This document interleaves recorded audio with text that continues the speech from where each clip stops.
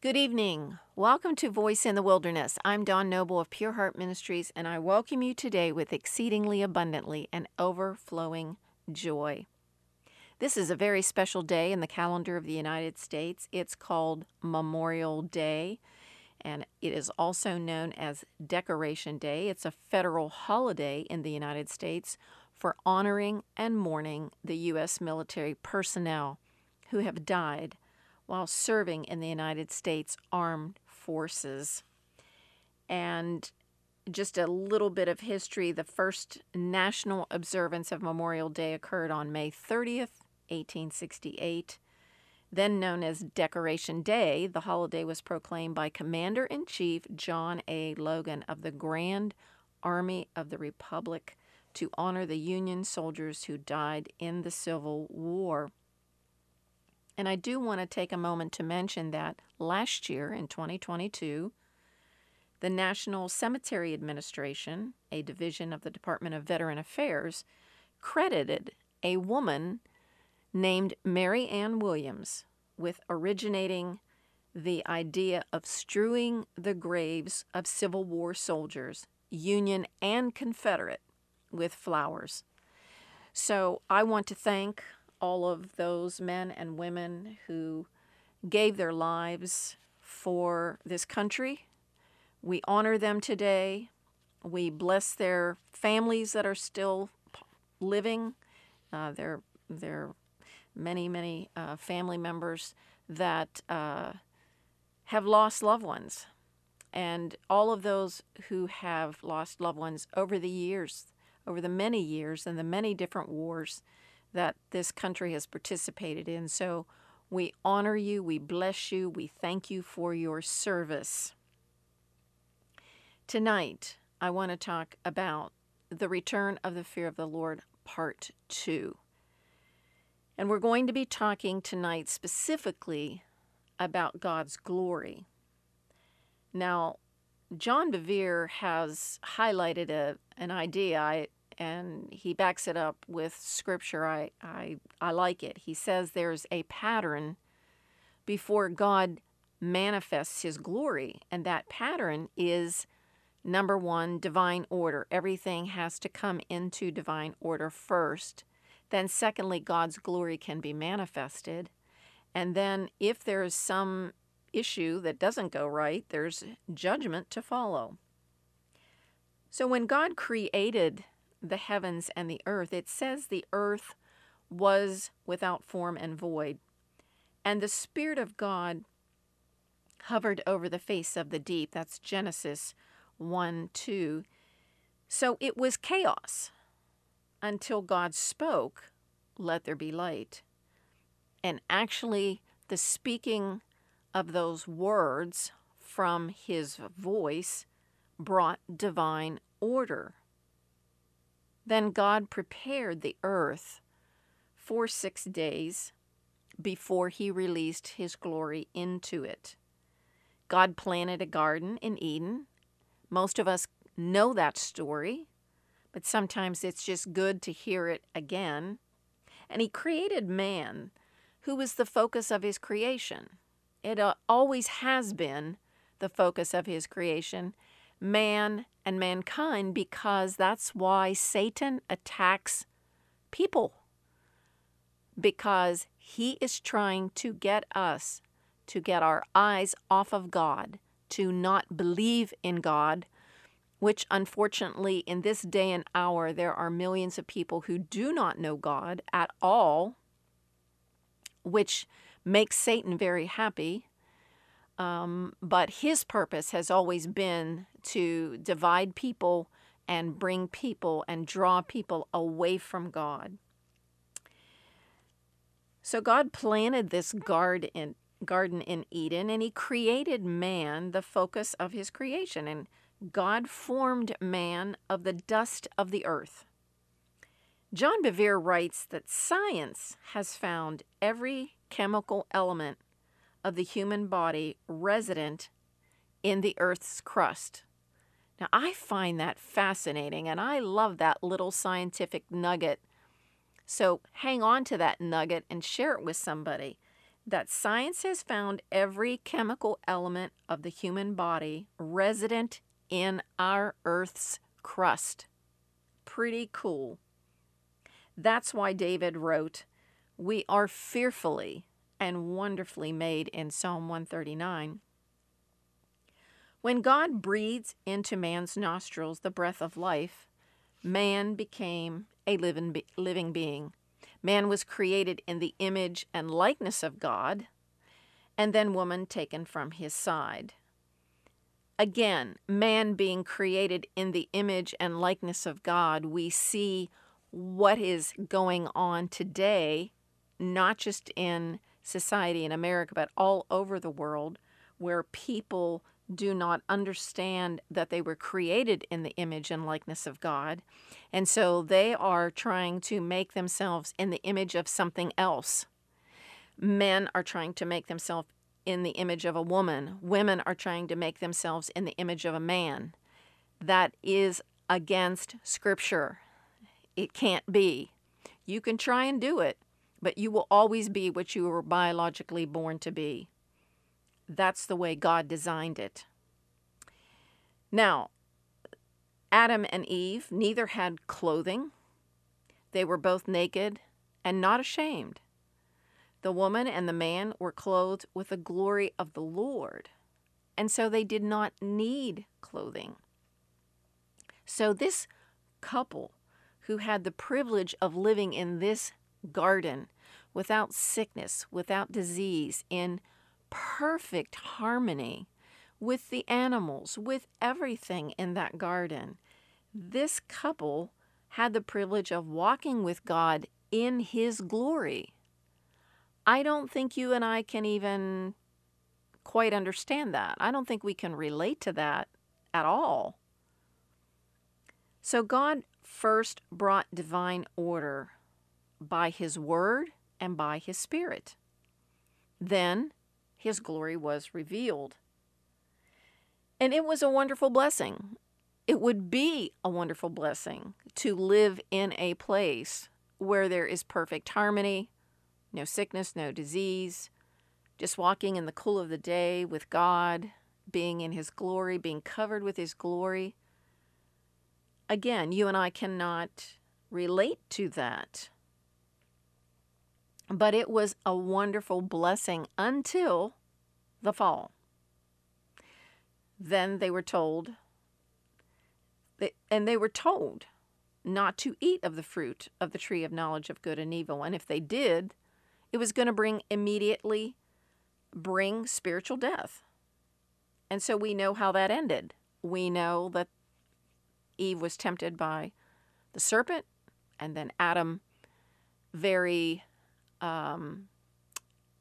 Adam wasn't deceived at all. Adam knew exactly what he was doing.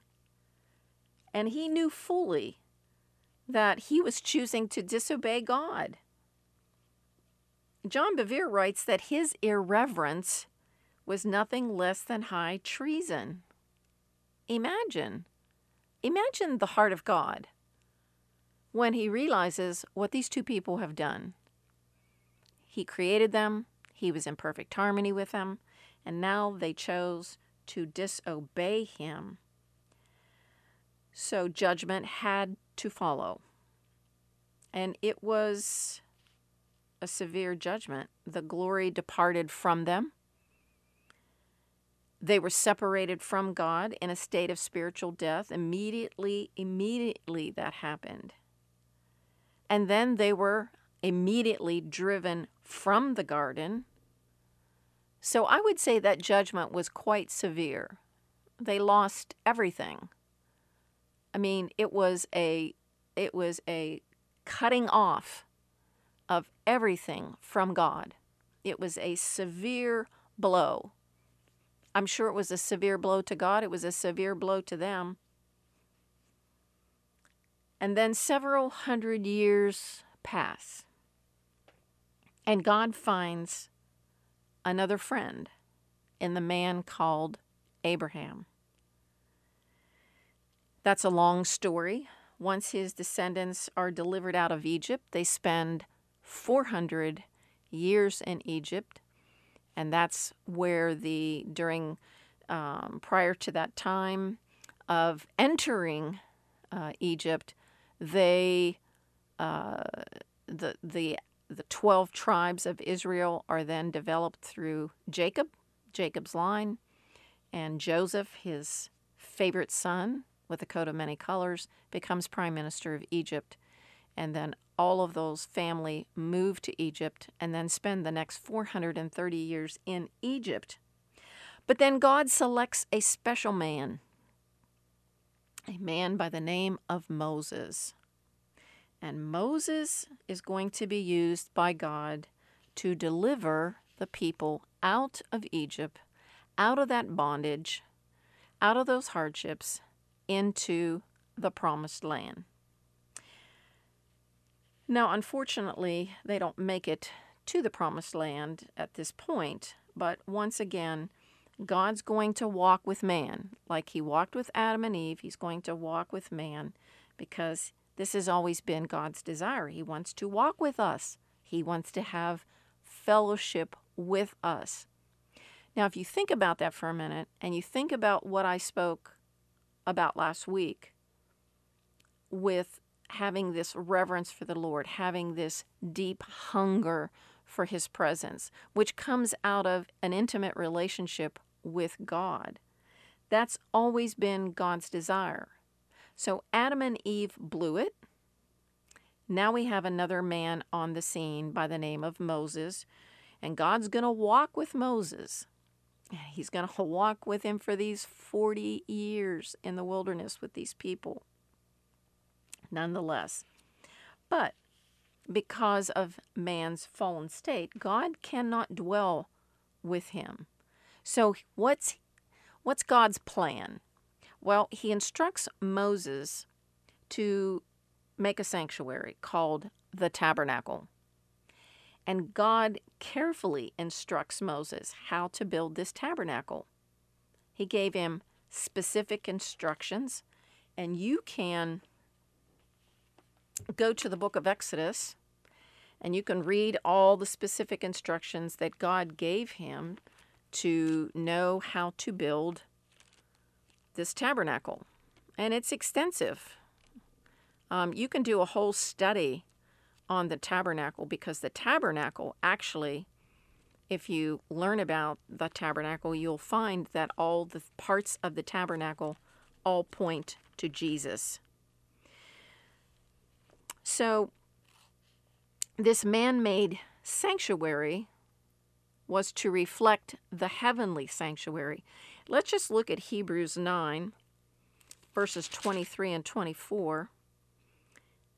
The writer of Hebrews says, "Therefore it was necessary that the copies of the things in the heavens should be purified with these, but the heavenly things themselves with better sacrifices than these. For Christ has not entered the holy places made with hands, which are copies of the true, but into heaven itself, now to appear in the presence of God for us." So we can see from Scripture that Christ, his sacrifice, he has now, this is not a place made by heavenly hands. When God gave us the ability to access him through the Holy Spirit, through the shedding of Jesus' blood, we become the tabernacle. We are now the tabernacle of God. But back then, God instructs Moses to make this physical structure and all the little details of that physical structure. And that's what they would have those 40 years in the wilderness. They would have that tabernacle. That is where they would go to meet with God. Now, so this man-made sanctuary actually reflected the heavenly sanctuary. Imagine just seeing that and knowing that that is exactly what was in heaven. And God warned Moses. He said, "See that you make all things according to the pattern shown you on the mountain." That's Exodus 25:40. So this was divine order. And Moses had to get this accomplished according to specific instructions by God. And so what God did is he then got all the skilled men, and they began to work on the tabernacle, and he anointed certain men to do certain artisan skills. So there were ones that are appointed to do silver work, others were carpenters, and so on. Now, when everything was finished and it was done according to God's instructions, then the people submitted to the leading of the Spirit. I want you to notice what happened. I'm going to read out of Exodus chapter 40, verses 34 and 35. It says, "Then the cloud covered the tabernacle of meeting, and the glory of the Lord filled the tabernacle. And Moses was not able to enter the tabernacle of meeting because the cloud rested above it, and the glory of the Lord filled the tabernacle." Wow. So you see, once divine order again was attained, God revealed his glory. So if we go back to the beginning of creation, God's bringing order out of chaos. He's developing the 6 days. We've got the Garden of Eden. He puts man in the garden. Then he creates woman. And they are covered in his glory. But then when they disobey his instructions, judgment comes. Then God finds Abraham. They develop that whole lineage. They end up in Egypt for 430 years. God then takes Moses out, uses him again to bring the glory of the Lord by building this tabernacle. So divine order, then the glory of the Lord. Most of us in the church today, we lack an understanding of the glory of the Lord. And if you have never studied anything about the tabernacle, then you're probably not going to know much about the glory of the Lord. But one thing we do need to know about, because we see in Exodus 40, it says that the cloud covered the tabernacle, and the glory filled the tabernacle. So the glory of the Lord is not a cloud. God hides himself in the cloud. He is too magnificent for mankind to behold. And so the cloud, what the cloud does, it screens out his countenance. Or if not, they would have all been consumed immediately. Because mortal flesh cannot stand in the presence of the Holy Lord in his glory. Paul tells us in 1 Timothy 6, 15 and 16, he says, "He who is blessed and only potentate, the King of kings and the Lord of lords, who alone has immortality, dwelling in unapproachable light, whom no man has seen or can see, to whom be honor and everlasting power. Amen." Hebrews 12:29 tells us that God is a consuming fire. Okay, so a consuming fire could never be contained in your fireplace. 1 John 1:5 says, "God is light, and in him is no darkness at all." So a fireplace doesn't produce perfect light. And we could look at the sun. The sun is enormous, it's bright, it's powerful, but it still contains darkness within it. But Paul says to Timothy that God's glory is in unapproachable light, whom no man has seen or can see. Now, Paul could have very easily understood this measure of light when he's on the road of Damascus. And he tells King Agrippa in Acts 26:13, he says, "At midday, O king, along the road I saw a light from heaven, brighter than the sun, shining around me." Paul is saying this light was brighter than the noonday sun. Now, you take a moment and you try to look directly at the midday sun. It's very difficult to do that unless it is veiled with a cloud. When a cloud moves over the sun, you can see it. But God in His glory exceeds this brilliance many, many-fold. Paul never saw the Lord's face. He only saw the light emanating from Him. And so that paused Paul to think, And then he said, "Who are you, Lord?" Well, he couldn't see His form. He couldn't see the features of His face. He was so blinded by the light that was coming from the glory of the Lord. He was overwhelmed with that brightness of the noonday sun. And God's glory will overcome all other light. Why? He is the perfect and all-consuming light. Isaiah 2:19 says, "They shall go into the holes of the rocks and into the caves of the earth, from the terror of the Lord and the glory of His majesty, when He arises to shake the earth mightily." So God's glory is so overpowering that when He came before the children of Israel in the midst of the dark cloud at Sinai, oh my goodness, the people cried out in terror and they drew back.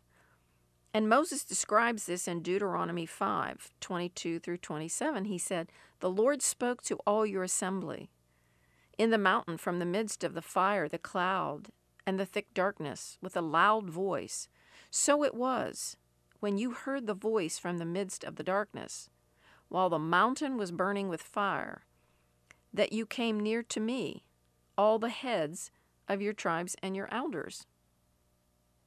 And you said, surely the Lord our God has shown us His glory and His greatness, and we have heard His voice from the midst of the fire. We have seen this day that God speaks with man, yet He still lives. Now therefore, why should we die? For this great fire will consume us if we hear the voice of the Lord our God any more, then we shall die." So though they saw Him shrouded in the thick darkness of a cloud, it could not hide the brilliance of God's glory. So what is the glory of the Lord? Moses said to the Lord in Exodus 33:18, "Please show me your glory." Well, that Hebrew word for glory is the word kabod or kavod. And in Strong's dictionary, it means the weight of something, but only figuratively in a good sense. Its definition also speaks of splendor, abundance, honor. Moses was asking, "Show me yourself in all your splendor." And God's response was, "I will make all my goodness pass before you, and I will proclaim the name of the Lord before you." Exodus 33:19. Moses requested all of God's glory, but God referred to it as my goodness. And the Hebrew word for goodness is teub. I don't know if I'm pronouncing that correctly, but it means good in the widest sense. Nothing is withheld. Then God said, "I will proclaim the name of the Lord before you." So He was saying to Moses, "I will proclaim my own name and pass by you in all my splendor." So then we see that the glory of the Lord is this, simply this. It's everything that makes God God. John Bevere says this. He said, all His characteristics, all His authority, all His power, all His wisdom, literally, the immeasurable weight, the kavod, the immeasurable weight and magnitude of God are all contained within God's glory. Nothing is hidden and nothing is held back. That's a mouthful. So the glory of the Lord is all that makes God God. Everything about who He is, authority, power, wisdom, literally the immeasurable weight and magnitude of who He is are all contained within His glory. Oh. So I like that. And I think that's easy for us to understand, and that's easy for you and I to grasp. The glory of the Lord is all that makes up God. And yes, sometimes it's hard for us to comprehend and understand that. But we're going to talk about part 3 of this return of the fear of the Lord, because we're going to take it to a whole nother dimension next week. So I just want to once again say thank you to all the men and women who have served our country, and we bless the families of all those fallen soldiers. We speak peace and strength to the families, and we certainly are thankful for all the men and women over all the hundreds of years that have served this nation so well. We are so proud of you. Well, this is Dawn Noble. You can go to www.pureheart.today and listen to this podcast again. You can download the iHeartRadio app and listen to Pure Heart Ministries podcast 24/7. You can email me at Dawn, all lowercase letters, DAWN, at pureheart.today. Please continue to pray for this ministry. And as always, I appreciate you helping to financially support this ministry by sending your check to Pure Heart Ministries, P.O. Box 85, Valley Grove, West Virginia, 26060. That's Pure Heart Ministries, P.O. Box 85, Valley Grove, West Virginia, 26060. I look forward to being with you again next week. This is Dawn Noble saying, Shalom, Shalom, peace be unto you.